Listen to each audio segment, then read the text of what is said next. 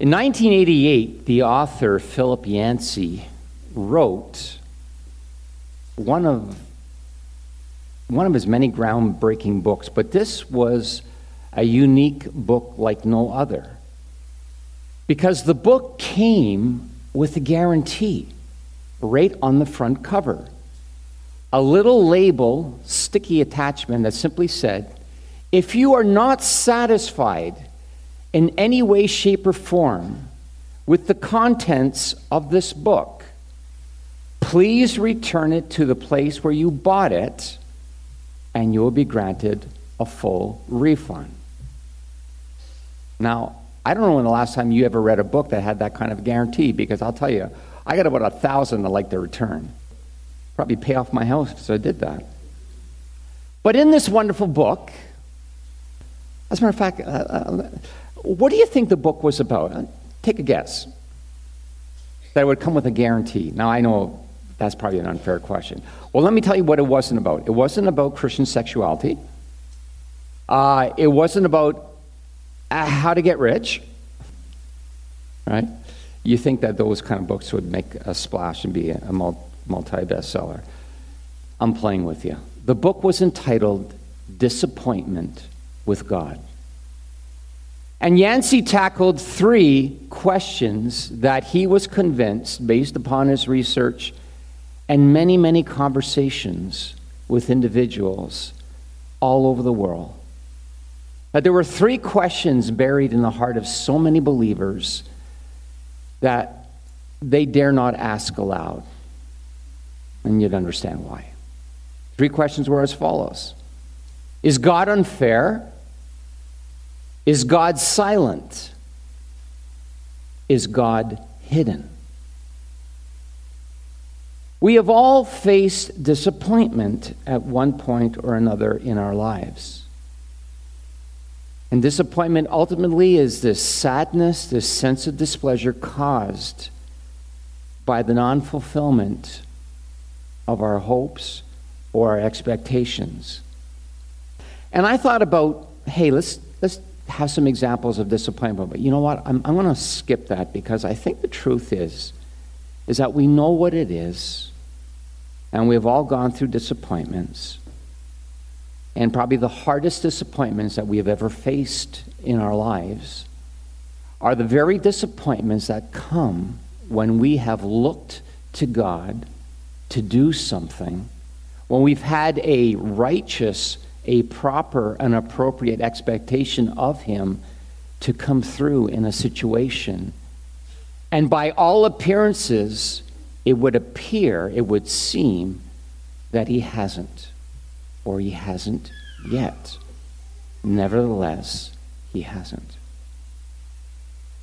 We're in a sermon series called Critical Questions. Pastor Shannon is taking us through a number of really profound, penetrating questions, all out of the Gospel of John. So I'm not disturbing the waters there.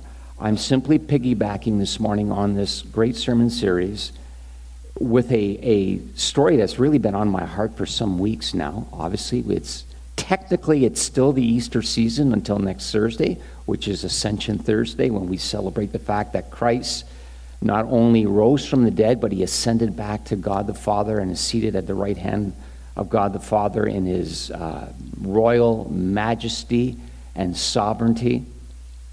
Nevertheless, it's an Easter story, and in this story, Jesus asks 3 questions, which ultimately really is one.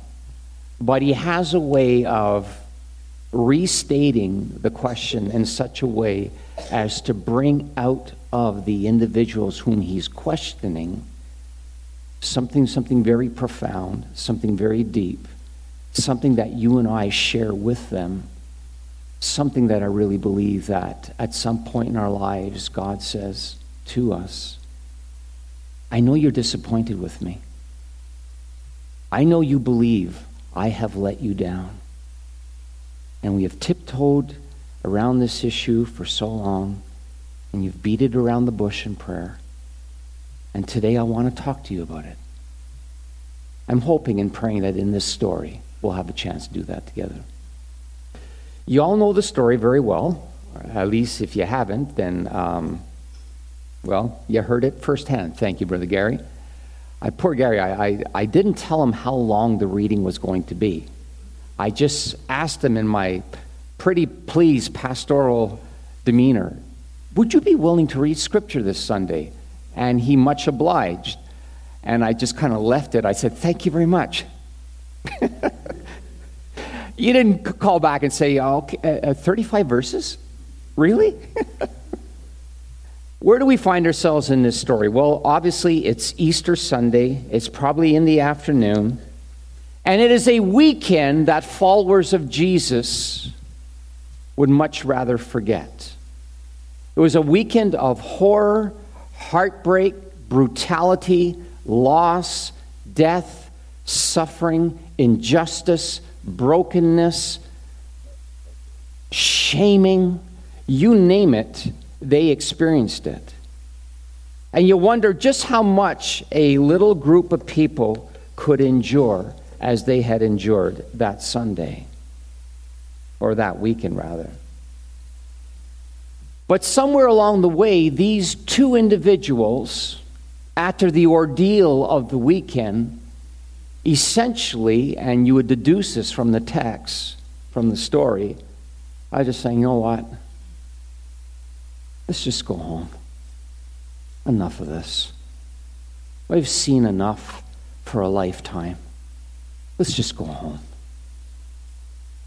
So they're walking along this very well-established road from Jerusalem to this town called Emmaus. Your Bible says it was 7 miles.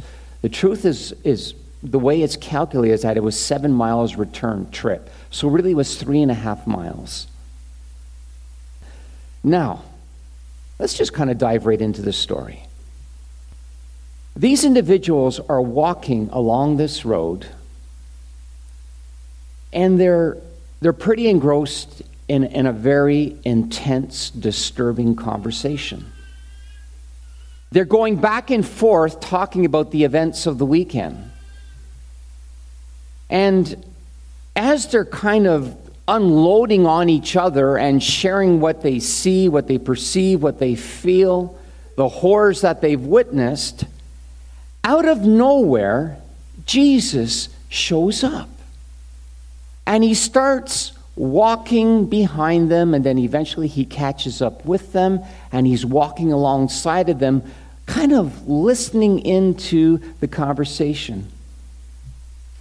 I love it because he invites himself into a very intense conversation. Do you have friends who have ever invited themselves into your intense conversations with others? I think there's a term for it called busybody. Would you please mind your business? This does not concern you. But Jesus just has a way of showing up. And he has inserted himself into the conversation. He's listening in. And we know that it's an intense conversation. Now, sadly, some translations don't bring out the full gist of the words being used here. But it's literally a discussing and an arguing back and forth. It's a very emotional dialogue. But here's the incredible thing that happens.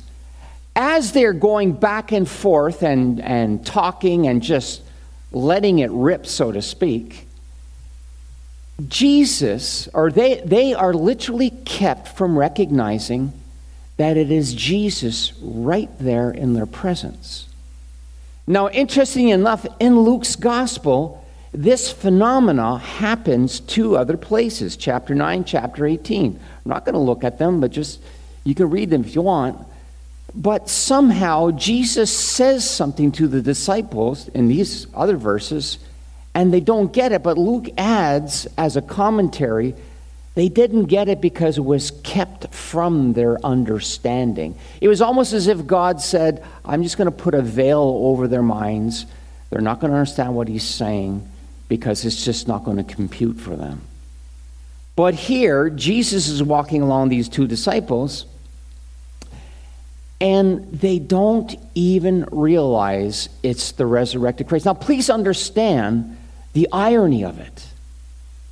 They are talking and unloading and unburdening their hearts about what they had just experienced of seeing Jesus brutalized on the cross, buried, and he's standing right beside them, and they don't even recognize who he is.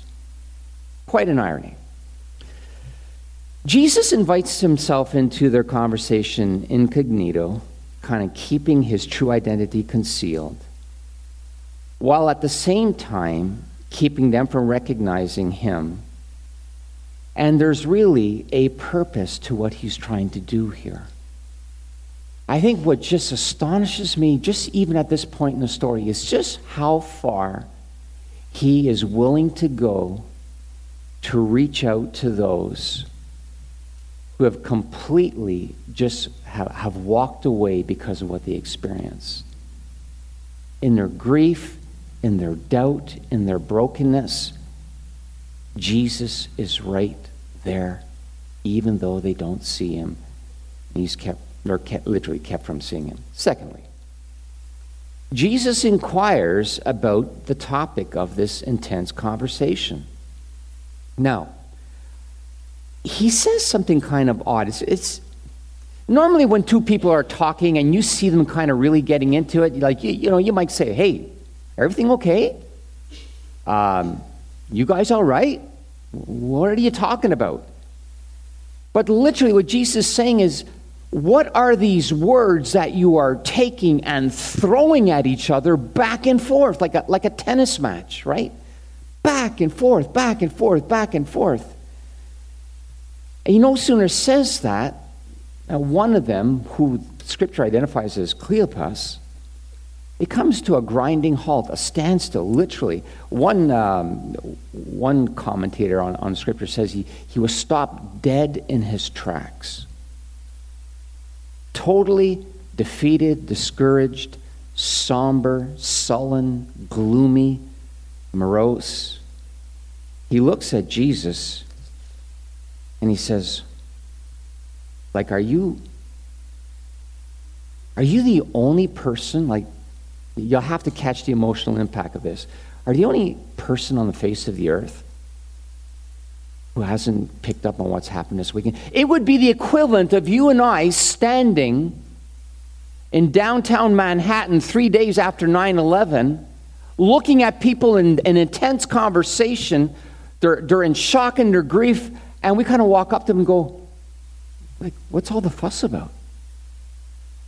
Like they would literally turn around and look at you as if, hey, somebody hit you in the head with a bat? Like, have you completely buried your head in the sand? Or like our millennials would say, duh? They were shocked and stunned at his ignorance. And Jesus literally acts like he hasn't a clue about what has gone on in the past weekend, to what's happened. Now, he's not being cruel, because everything we know about Jesus would mitigate against the opposite. He's not being heartless. He's not, for putting it this way, he's not playing stupid, but he's acting like he just really doesn't know what's going on. The point is that he's trying to draw out of them what they're arguing and fighting and moaning and complaining about. He's just skilled. He knows what he's doing. Then he proceeds with the second question. Well, what things? So Cleopas looks at him and says, like, don't you understand what's happened? The things that have happened this weekend? You say, well, what things? And then this traveler, just like, it's like he emotionally throws up. He dumps it all on him. He says, what things? He says, Jesus of Nazareth, the prophet, the one who our religious leaders have had arrested and put on trial and had executed by the Romans. A person who was powerful in word and deed. And they go on and they give all these facts. Well, we have friends who said that they went to visit the tomb and he's not there. The stone's been, they're joining all the dots. And somehow his body's missing. And it's the third day, and there's just so much that's happened, and we don't know what to do with this. But see, here's the punchline, and it's buried in his big pouring out of his heart. It's just simply this. We had hoped, or we were hoping, that he was the one who was about to redeem Israel. You see, it never ceases to amaze me in my own life when I sit down with individuals who are in crises, particularly when it's a crisis of faith, a crisis of belief. You put your cards on the table, you have an honest conversation, and then it comes out. I was expecting this. I had hoped that God would, and you can just fill in the blank, and it didn't happen. These Jews, who knows the kind of stories they heard over the past 30 years of living in Jerusalem, of a young virgin giving birth to a baby miraculously, of this young child growing up and eventually making his way to Jerusalem at age 12 and confounding the religious establishment, the scholars of his day. This person who for the past 3 years was opening up blinded eyes, raising the dead, teaching and preaching, driving out demons, doing the most incredible things, multiplying bread for the starving. The story circulated. And once they joined all the dots and added all the evidence and put it all together, they figured, you know what? All these signs point to this one thing. This person must be the Messiah. He must be the chosen one, the promised one of God, who's going to come and liberate us from the Romans and lead us out of bondage so we can be a people again. We can be our own country. And in one respect, their hopes were not wrong. But their hopes were so short-sighted. Because yes, he did come originally for his people to fulfill the promises that were being made right from the Old Testament times, Abraham, David, until now. But it was going to be even more than they could have ever expected. So much more. Cleopas has gotten all this stuff off his chest, out into the open. And it's almost like you almost have this sense of, now that he's gotten it all out, hopefully this ignoramus, this third person, will kind of go, oh, right, okay, yeah, I get it. But that's not what happens. All of a sudden, this third person, Jesus incognito, Jesus undisclosed to these disciples, begins to reinterpret the facts that were shared in this conversation.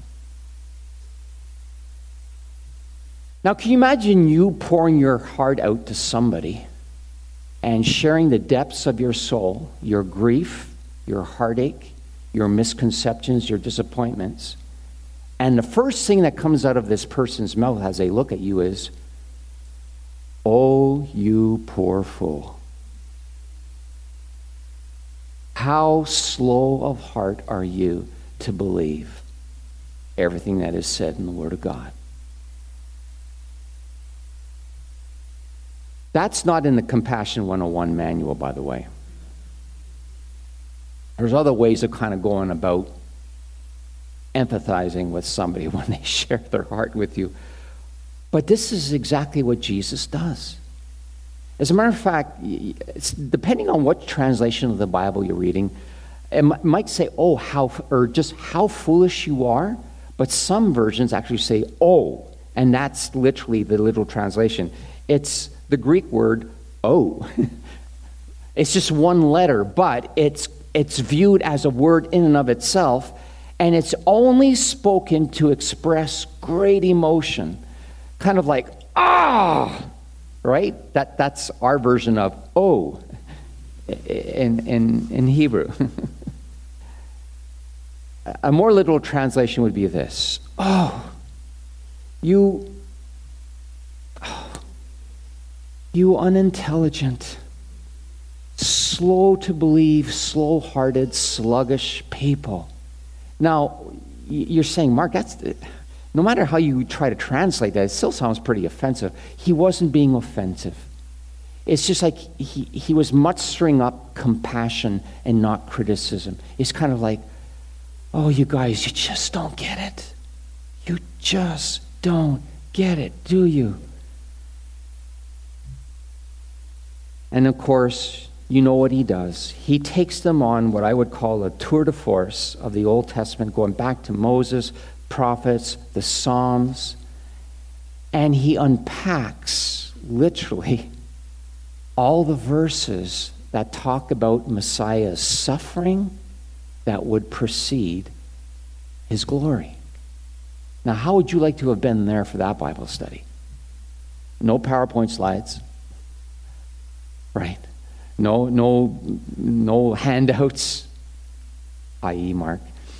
No highlighting, no verses, I mean, you know what I'm trying to say. He just goes from verse after verse after verses. You see what David said here? Well, look what he says here. Messiah would suffer before he is glorified. And he goes through all of this, not out of anger, not out of a desire to make Cleopas look bad or embarrass him, but just to say, you see the way you looked at God, at the way he does things, and your interpretation of the scriptures?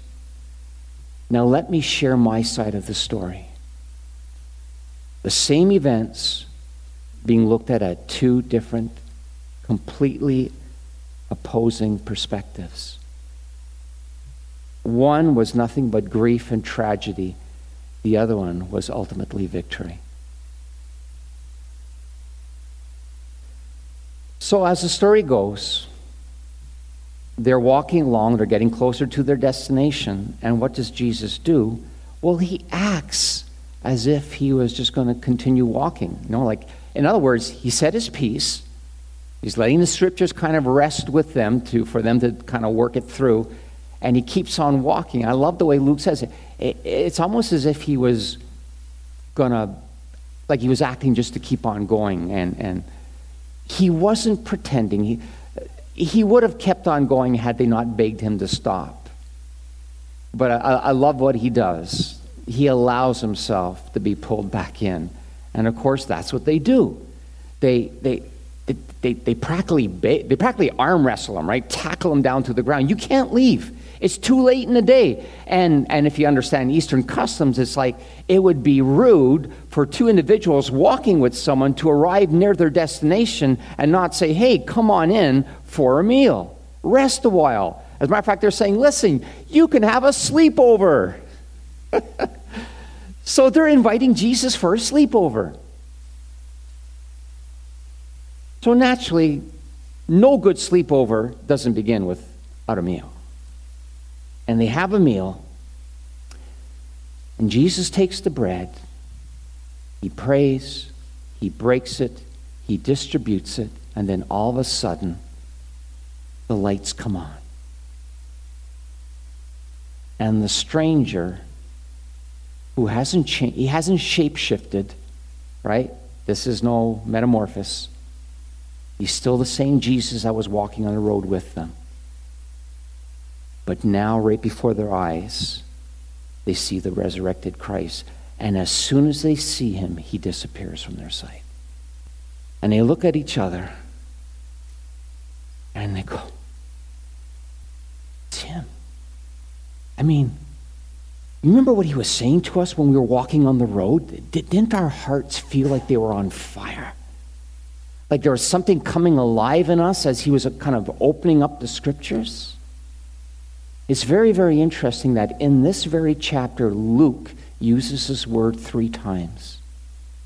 Their eyes were opened, scriptures were opened to them, and later on when they eventually get back to Jerusalem, and Jesus kind of unpacks it one more time for all the disciples. It says he opened their minds so that they could understand the scriptures. This was an opening time, divinely orchestrated by God. So, I find this so intriguing that the one who's following them, listening in on the conversation, getting an earful, now is the one who's leading the conversation. The one who was inquiring, asking questions, is now the one who illuminates their understanding, turns the lights on. And the one who, by divine reasons, chose to be incognito, all of a sudden, his identity is changed, or is revealed, and they realize who it is. He no sooner disappears, their hearts are on fire, and what do? They go back home. They go back home, full circle. They go back to where they came from. The place that a few hours earlier represented death and defeat and discouragement and disappointment and everything that could go wrong and crushed dreams and shattered hopes, all of a sudden now has a new look to it. They go full circle. And I mean, who knows at what point it was in the day, but it was a 3.5-mile trip back to Jerusalem. And if you read the rest of the story, they meet up with the disciples. They tell them, hey, listen, we met with Jesus, the resurrected Lord. And they no sooner say that, and he appears once again in their midst, but this time with all the disciples around. And wow. These disappointed followers, now with eyes opened by the very person and presence of Jesus and hearts on fire by the truth, are back on their feet, ready to go back to the place they left. They leave isolation, go back into community. And really, their hearts are on fire. They have a new sense of purpose and vision and mission for their lives. So what on earth does this all mean for us today? It's a nice story. It's a beautiful story. But what's the point? What can you and I learn from this story and take home that'll change our lives? And I'm going to go deep with you in some of these things. It might be a little uncomfortable, but I'm trusting that you'll hear what I say in the larger context of things here. Jesus, our great shepherd, always pursues us. He's always accompanying us. He's always with us, even if we are not able to see or sense him with us. Right? You and I can be the equivalent of these two disciples walking away in absolute disappointment and dejection and discouragement and not even realize that he is right there with us. I can't tell you the number of times that has happened to myself and how many times I have heard people talk about they felt like they were in the loneliest season of their life where it was all blackness. They wouldn't know. Forget about sensing God's presence. They were almost a breath away of saying, I don't even know if God exists. Only to have in some point something happen to realize that he had been there all along. Now, this brings up a very, very uncomfortable truth for a lot of us. And I don't know how else to say it other than just to say it, and then we'll leave it there and I'll let it rest with you. There are seasons in our lives as followers of Christ where God will withdraw his immediate sense of his presence. In other words, it's not an act of punishment. It's not like he's tormenting us, he's doing something mean to us. It's almost like a spiritual probation time for a day, for a week, for a month, however long it lasts. Now, there's an Old Testament story where this has happened before. I'll just talk about it. We're not going to go and read it, but There's a point in Hezekiah, one of the great kings of Israel, who was a God lover, a faithful leader. He was on death's door, and God said, listen, I'll give you life. This is what you got to do. The prophet Isaiah goes to him, tells him what he needs to do. He gets his house in order. He begs for his life. His life is restored to him, and on and on. And then it goes on where he goes through this incredible season of prosperity, and he's amassing treasures and wealth and all this stuff. Like he's living a good life as a king because he's a godly king. But then it says, the Lord left him to test his heart. The Lord left Hezekiah to test him, not to torment him, not to punish him, but in essence, to put his heart on probation to see what was inside his heart. Hezekiah, will you still love me if you don't sense my presence? Will you still honor and bless me if you have no clue that it has all come from my hand? If when you wake up, and the scribes and the priests are reading the words out of the law, and it's bouncing off your heart like a tennis ball, will you still be true to me? And it's very interesting that in that story, in the time of testing, what does he do? Envoys from Babylon come, they check him out, he reveals all his treasures as if to say, look what I got, look what I got.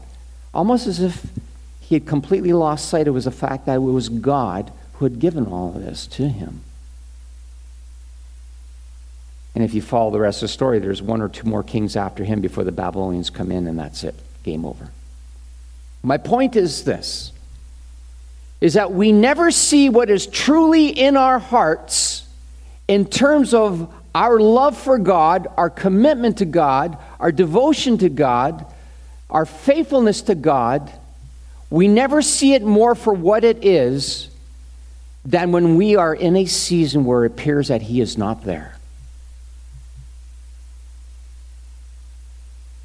There are seasons where and again, all I can say is that it would appear that God is not actively present in our lives. It doesn't seem like, in our Pentecostal words, like he's working in my life, he's moving, I could sense him. Like none of that's happening. If anything, we're not practicing the presence of God, we're practicing the absence of God. He's not there. It would appear that way. He's always there, right? We know better. He's always there. Like these two guys. He's right there.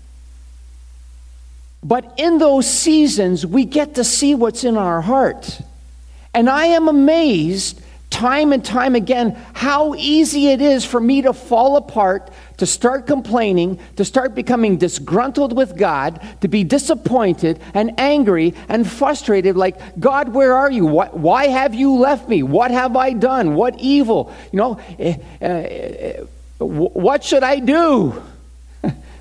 Should I sell my bass guitars? Should I give away my books? Please, let me know. And it's ridiculous, right? It's like he's just saying, listen, walk faithfully before me. Do in the darkness what you did in the light. Right? Do in the darkness, in the unseen, do in the seasons where you can't feel his presence or sense him or see him. Do then what you did in the season when it seemed like you were having breakfast with him every morning. That's what we got to do. That's the probation period. Why? Well, I'm only looking at it from one little tiny angle. It develops us. It develops character. It develops faithfulness and fidelity and allegiance to God. Because let me tell you something. If we can't stand true for him in these little mini seasons of probation, there may come a time when it really hits the fan. And what do we have formed inside of us to last then? Something you may want to think about. Secondly, God seeks our honesty in all things and at all times. Jesus probing these two disciples with these three questions, right? Why are you arguing back and forth? What things are you talking about? Was it not necessary for the Messiah to suffer these things before he enters his glory? You take those three questions and put them all together, it's essentially one thing. It's like, why are you disappointed with the way God does things? Why are you disappointed? Because it doesn't meet your criteria, your expectations of him, your hopes and dreams and visions of the way God ought to be doing things? Why? The point is that Jesus succeeded in getting the truth out of them. Because finally, when Cleopas kind of lost it and just threw up on Jesus emotionally, he burdens his soul with all these things. And I could almost see Jesus smiling inside. It's like, finally, you're telling me the truth. Sometimes I'm convinced that we as believers are scared to tell God the truth. We would much prefer to say the things to him that we think he wants to hear. You know, like we want to be religious and sound very praisey and worshipy and in prayer, and we're going through seasons of difficulty and pain, but we don't want to talk about that. Well, we just kind of like, oh God, you're so faithful and good. I hate my life, but I remember I wanted to share the story. It's a little fun. I'll insert a little bit of humor. Right, we're actually doing very good for time. I was working for a construction company once, in between semesters of Bible college, and we were mounting trusses before the roof was installed. So I was 45 feet over the ground, and I was working with a Frenchman. I am a French-Irishman. He was a Frenchman. No, please, restrain yourselves. So of course, he had seniority over me, so he could tell me what to do. And I'd be at 45 feet in the air, standing literally on big squares like that, because you would have a drop of 45 feet to your death. I'm standing like this, holding up a truss in place. And he says, no, there, more. Okay, yeah, right there. Hold your hand there. Okay. And he's leaning over with his hammer and his nail. So you know where this is going, right? Boom! Right on my finger on the wood. I'm 45 feet in the air. My arm just grabs the other piece of wood. My whole body immediately starts breaking out in sweat.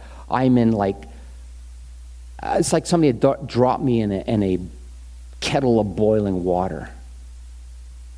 Now, what was my reaction in that moment of pain? Oh, appendage of mine.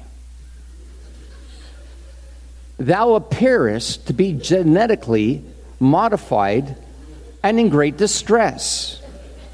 I must return to the ground where I can inspect thee more closely and figure out, why art thou in distress? No. I screamed like I let out this horrifying scream. Everybody on the job site heard me.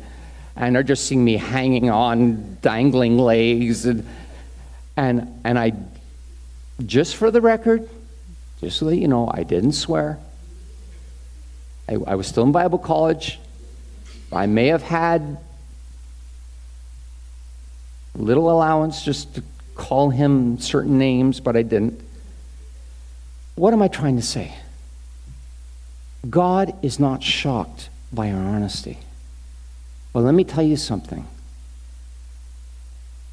Our dishonesty with him is nauseating. There are times you have to say, ouch. There's times you got to scream. There's times you got to say, this is not fair.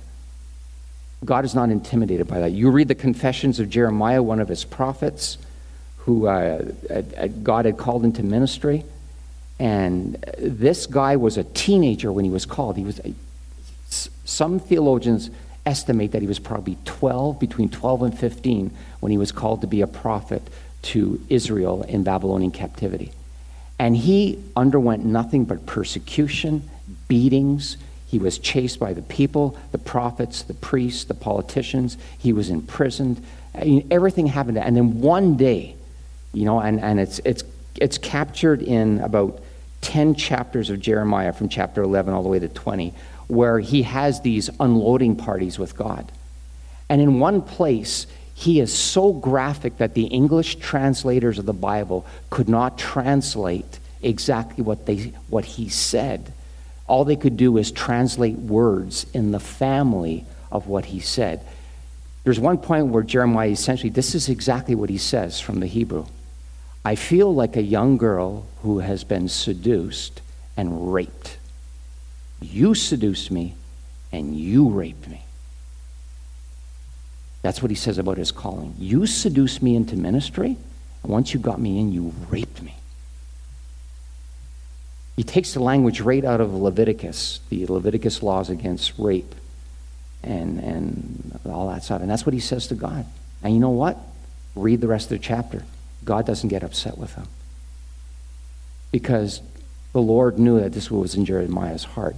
Now, I'm not talking about crossing the line and being disrespectful and swearing. That's not what I'm talking about. I'm talking about authenticity and transparency with God. Not disrespect. Okay, there's a difference. Okay, we got to go. I got to land this plane. Disappointment arises with God, or disappointment with God arises when our hopes and expectations of what he should do clashes with what he does or doesn't do. Think about it. Our disappointment with him arises when our hopes and expectations of what he should do clashes with what he does or doesn't do. And the truth is that we just never have the whole story. The next point is simply this, is that we must allow God to bring clarity to any disappointing situation by letting him share his side of the story. And I will submit this to you for your consideration prayerfully.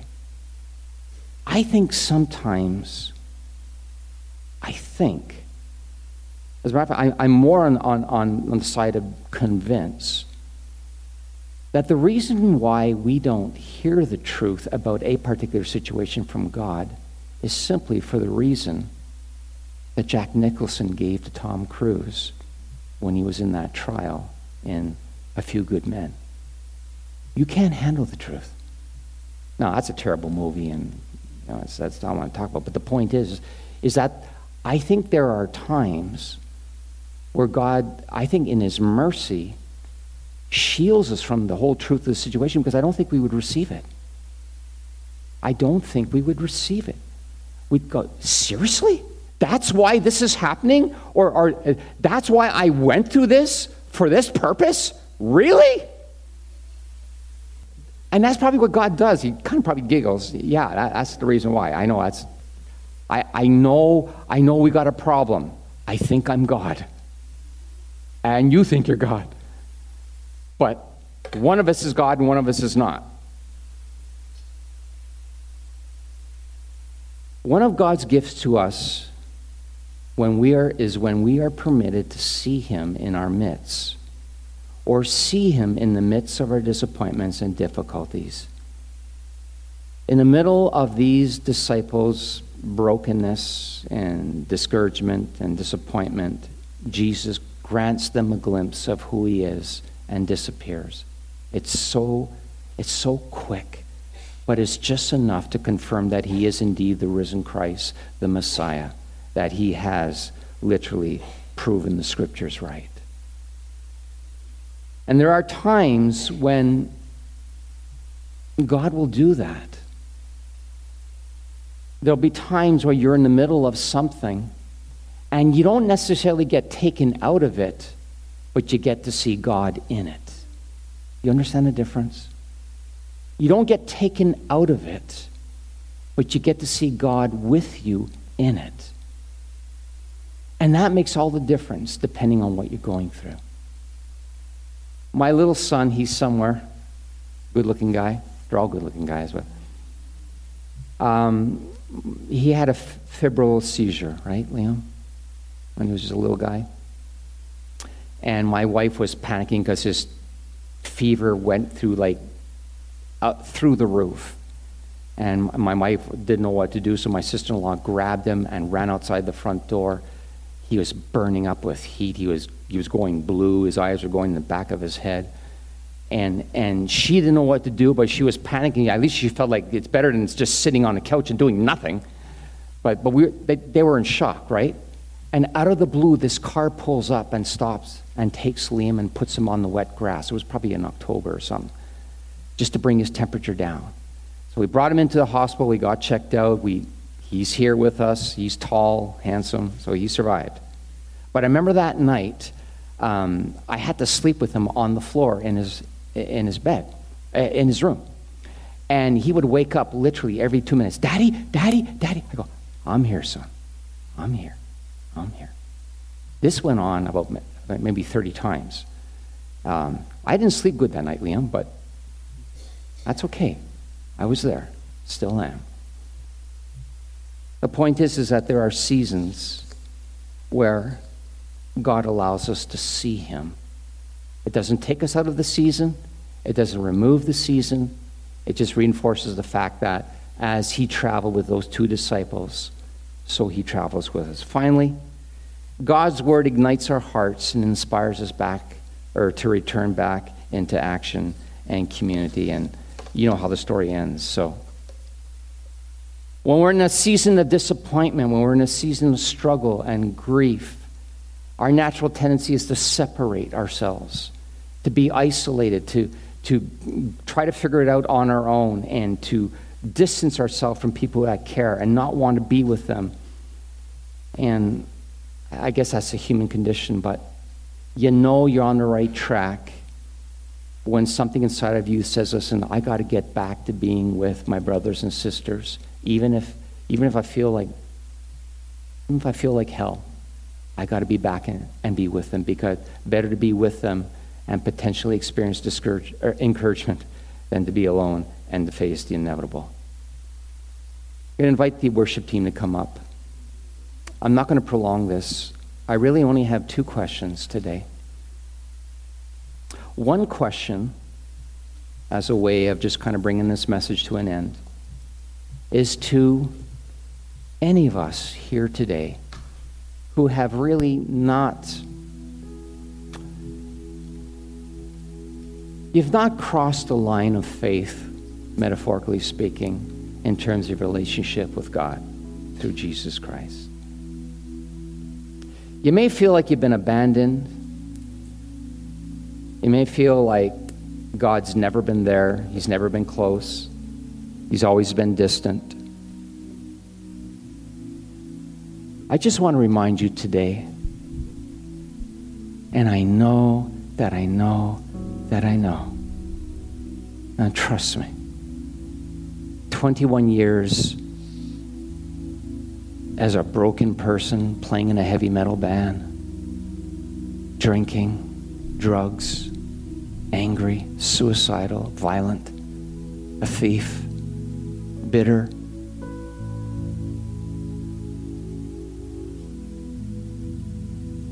I have as many examples of God being with me when I wasn't a Christ follower, of intervening in my life and saving me from myself, than I do now that I am a follower of Christ. For whatever it is worth to you, sir, ma'am, young person, older person, you have never been alone. You may have felt like you were alone. You might have ample evidence to say that God abandoned me, but he never has. You may not have ever recognized his presence, but he has always been there. I just want to say to you today, if you're willing to open up your heart to him and just say, Lord, open up my eyes that I can see. Open up the scriptures so I can see. Open up my mind so I can understand. Just open me up so I can see, so I can come home. Today can be your opportunity to come home. Second, really, is to the believers, and I'm going to ask you to stand. I think there's no other way of doing this. I want you to look at the question on the screen.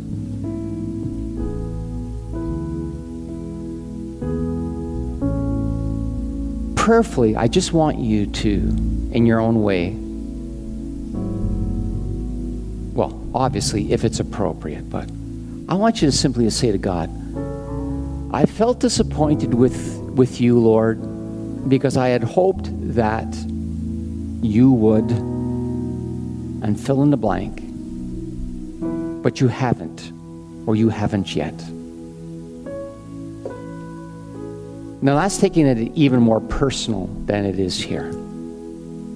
And maybe all you can do is you can't even bring yourself to say it to the Lord. Maybe you have to sit down with somebody and say, I felt disappointed with God because I had hoped that he would, but he hasn't. And the unwritten word is he hasn't yet, or maybe he won't, I don't know, but he hasn't.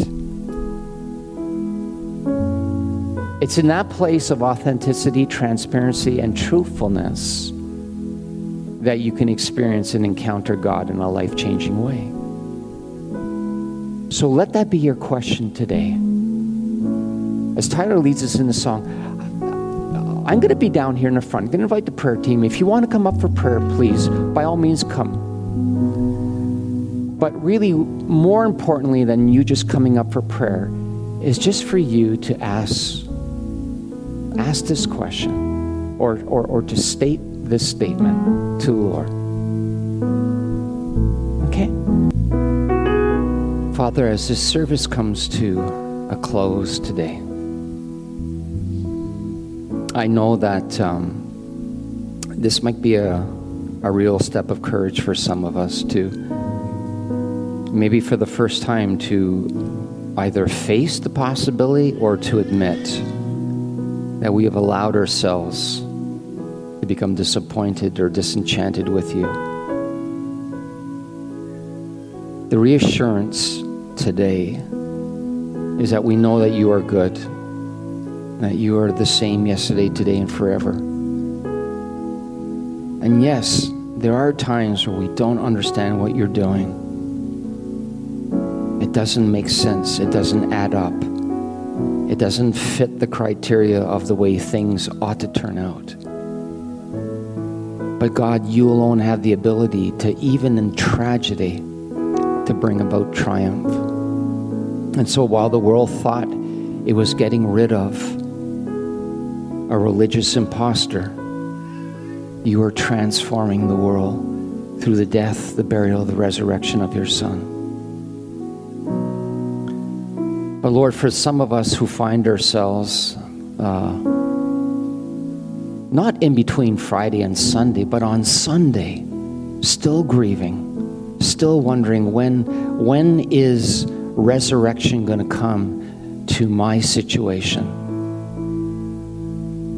My situation that appears to be dead, and I'm disappointed and angry and frustrated. When's resurrection going to come? And life is going to come out of what appears to be death. Lord, those are questions we all have for one reason or another. And I just pray that you would grant us grace to trust you, and that you would allow us a safe place to truly share our hearts with you. And not to say the things that we think you want to hear, but to speak honestly.